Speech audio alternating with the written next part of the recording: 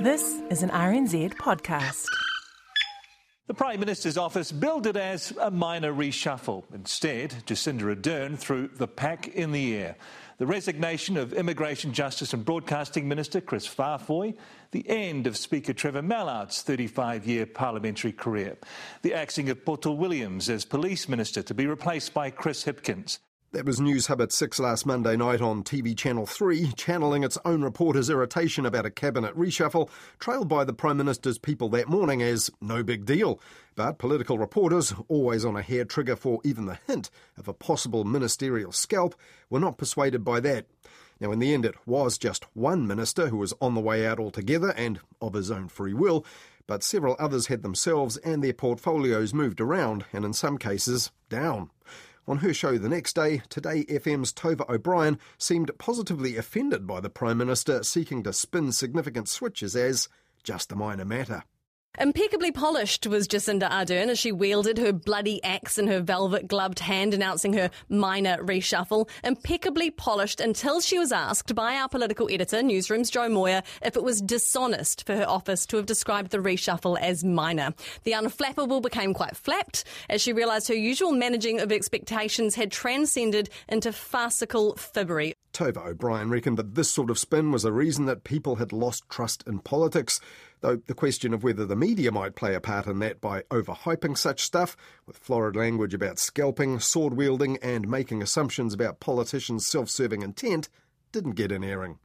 So how did the Prime Minister actually respond when asked why she minimised Monday's ministerial reshuffle? I think probably if I'd come out and said it was major, you'd then say it's only two people, why did you call it major?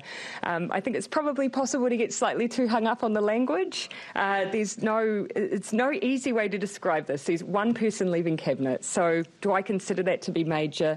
No. Some people who have an interest in these portfolios may, though, so I guess it's open for interpretation. And there was certainly plenty of interpretation about that among the commentators. Tova O'Brien went on to say that all this matters because it's those portfolios that really matter to us in the real world. Policies matter. Who and how they are implemented and communicated matters. I'm talking about police, ram-raided retailers, split migrant families, gang victims, offshore nurses, onshore hospitals, the health frontline, midwives, pregnant women, the list goes on. And so did Tova O'Brien and her fellow Today FM host Lloyd Burr, though he appeared to contradict his former News Hub press gallery colleagues' claim that real issues behind the reshuffle were what mattered. When he pondered the apparent demotion of Police Minister Poto Williams, Lloyd Burr concluded that perception, or what they call optics, matters more. Now, behind the scenes, she might have been working, but if that was the case, she failed time and time again to reassure the public of that. In the end, the optics made it look like she was incompetent and soft on crime, probably thanks to the huge deluge of attacks from the opposition. And when senior Herald political reporter Thomas Coughlin was asked on Wednesday if the new police minister, Chris Hipkins, would make a difference, his measure for that seemed to be whether he could please voters in the next general election. I mean, ultimately, it's going to be pretty hard, one would think, to smash the gangs before the election. He came out this morning and criticised National for rhetoric, sort of empty rhetoric around gangs, but he needs some way of measuring his success between now and the election. And when it comes to measuring success in the police portfolio, the pundits and political reporters will probably do it for him at election time, maybe even with a mark out of 10. But when that time comes, they'll probably talk about optics then as well, and not about progress on crime beyond the horizon of one election or whatever the opposition policies happen to be at the time. Meanwhile, on Tuesday, Stuff climate change editor Eloise Gibson took to Twitter to lament the media narrative that the conservation portfolio switch to Poto Williams was one that underachieving ministers get demoted to. Who really needs the natural world, she asked, with tongue-in-cheek, prompting her Stuff colleague Charlie Mitchell to point out many people devote their lives to it and much of the tourist trade depends upon it. But at the political level, the Conservation Ministry is where you go to survive a bad news cycle. Now, all that seemed to chime with what the Prime Minister said when she was seeking to downplay this reshuffle to sceptical reporters, that it would only be a big deal to some people with an interest in the specific portfolios affected. And media certainly did have a specific interest in one of the portfolios shared by Chris Farfoy, so he could spend more time with his family, the job of broadcasting and media minister. After he took that over in 2018, the Labour Party's policy pivoted from funding RNZ for more multimedia public media output to creating a brand new not-for-profit public media entity to replace RNZ and state-owned TVNZ next year. And in Budget 2022 last month, the government committed more than $300 million over the next 3 years to part-fund that. Last Monday, the Prime Minister praised the former TVNZ political reporter's part in the biggest policy change in public broadcasting for 30 years, like this. He's done a huge amount of work in the public broadcasting space at a time when we have wanted to see greater investment in public broadcasting.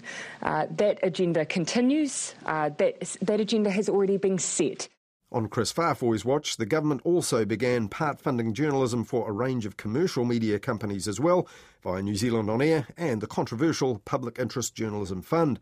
So all that's quite a bit of change set in train by a man who was made the Minister of Broadcasting less than 10 years after he finished up as a political reporter at Parliament for TVNZ.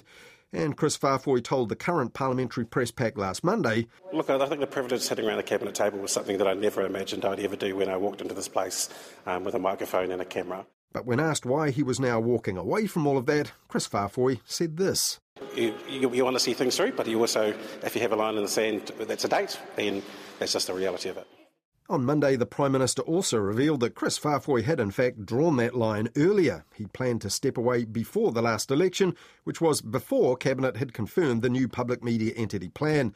But not buying that was News Talk ZB's Wellington morning host Nick Mills, who told his listeners Chris Farfoy should have gone sooner. I say, yeah, right. And I say he should have gone when he wanted to go, because he made a lot of us miserable by staying. The quite how a minister mostly described as well-liked made Nick Mills and others miserable. Nick Mills didn't say. But while the Prime Minister insisted that one of Chris Farfoy's key attributes was an ability to build relationships with anybody and everybody, she's replaced him as Broadcasting Minister with another former broadcaster who has tested relationships within the media over the years and at times harshly criticised peers and rivals. Before he went on Labour's list, Willie Jackson was a Māori media leader who pressed hard for more Māori news, issues and people in mainstream media, and it was a familiar refrain of his over the years that Māori media were always left with the crumbs. But since the 2020 election, Willie Jackson's been the Minister of Māori Development, overseeing the funding of Māori media. And back in March, he told Radio Wātea he would resign if the new public media entity replacing RNZ and TVNZ didn't also benefit Māori. We want to see our people, hear our people in mainstream, and that shouldn't take anything away from what we do in terms of a Māori sense, in terms of Māori TV and Māori radio. This is going to be and not a public media and see you later Māori broadcasting. I'd resign if that was the case. And late last month, Willie Jackson said this when he was asked about all that on Māori current affairs show The Hui. I've worked with Chris Farfoy in terms of the wider broadcasting story and kaupapa. But my job in the last couple of years is to get money. I've got $80 million in over the last 2 years. That works out to about 15, I know our people are still moaning, but it's still 15-20% of the overall budget. You'll know what the public media budget is. That's a good start, yep. And I think we've got the frameworks in place. Well, that was 3 weeks ago, and now Willie Jackson's taken over Chris Farfoy's role as Broadcasting Minister, as well as Minister of Māori Development, and that puts him in charge of the strategies for public media and Māori media, which in the past have overlapped but essentially developed quite separately. Well, this week we wanted to ask Willie Jackson how he plans to manage all of that, but he was unavailable for interview, though last Thursday he did have time for his weekly kōrero on Radio Wātea. Morena, bro. Morena. Good on you. I'm a bit tired. Big night last night, but I'm still the Māori Development Minister too, Dale. Some more mahi to do and a really good opportunity. Well, that big night was Ngā Tohu o Matariki o Te Tau, the 6th Annual Matariki Awards hosted by Whakaata Māori, Māori Television. But in that chat, Willie Jackson said he won't be giving any details to the media till next week, though he did tell Wātea host Dale Husband a bit about how he saw the opportunity. Obviously, it's a big opportunity for Māori, but it's a big opportunity for the whole country, really, in terms of getting a model that suits the country, suits and a lot of Kiwis who've been sidelined by the broadcasting model, whose stories aren't being told. So we do hope to hear from the new Minister of Broadcasting next week here on Media Watch, when we'll also look at his own colourful career in the media so far, which may mean a few bridges need to be built now that he's got the government's two big broadcasting responsibilities.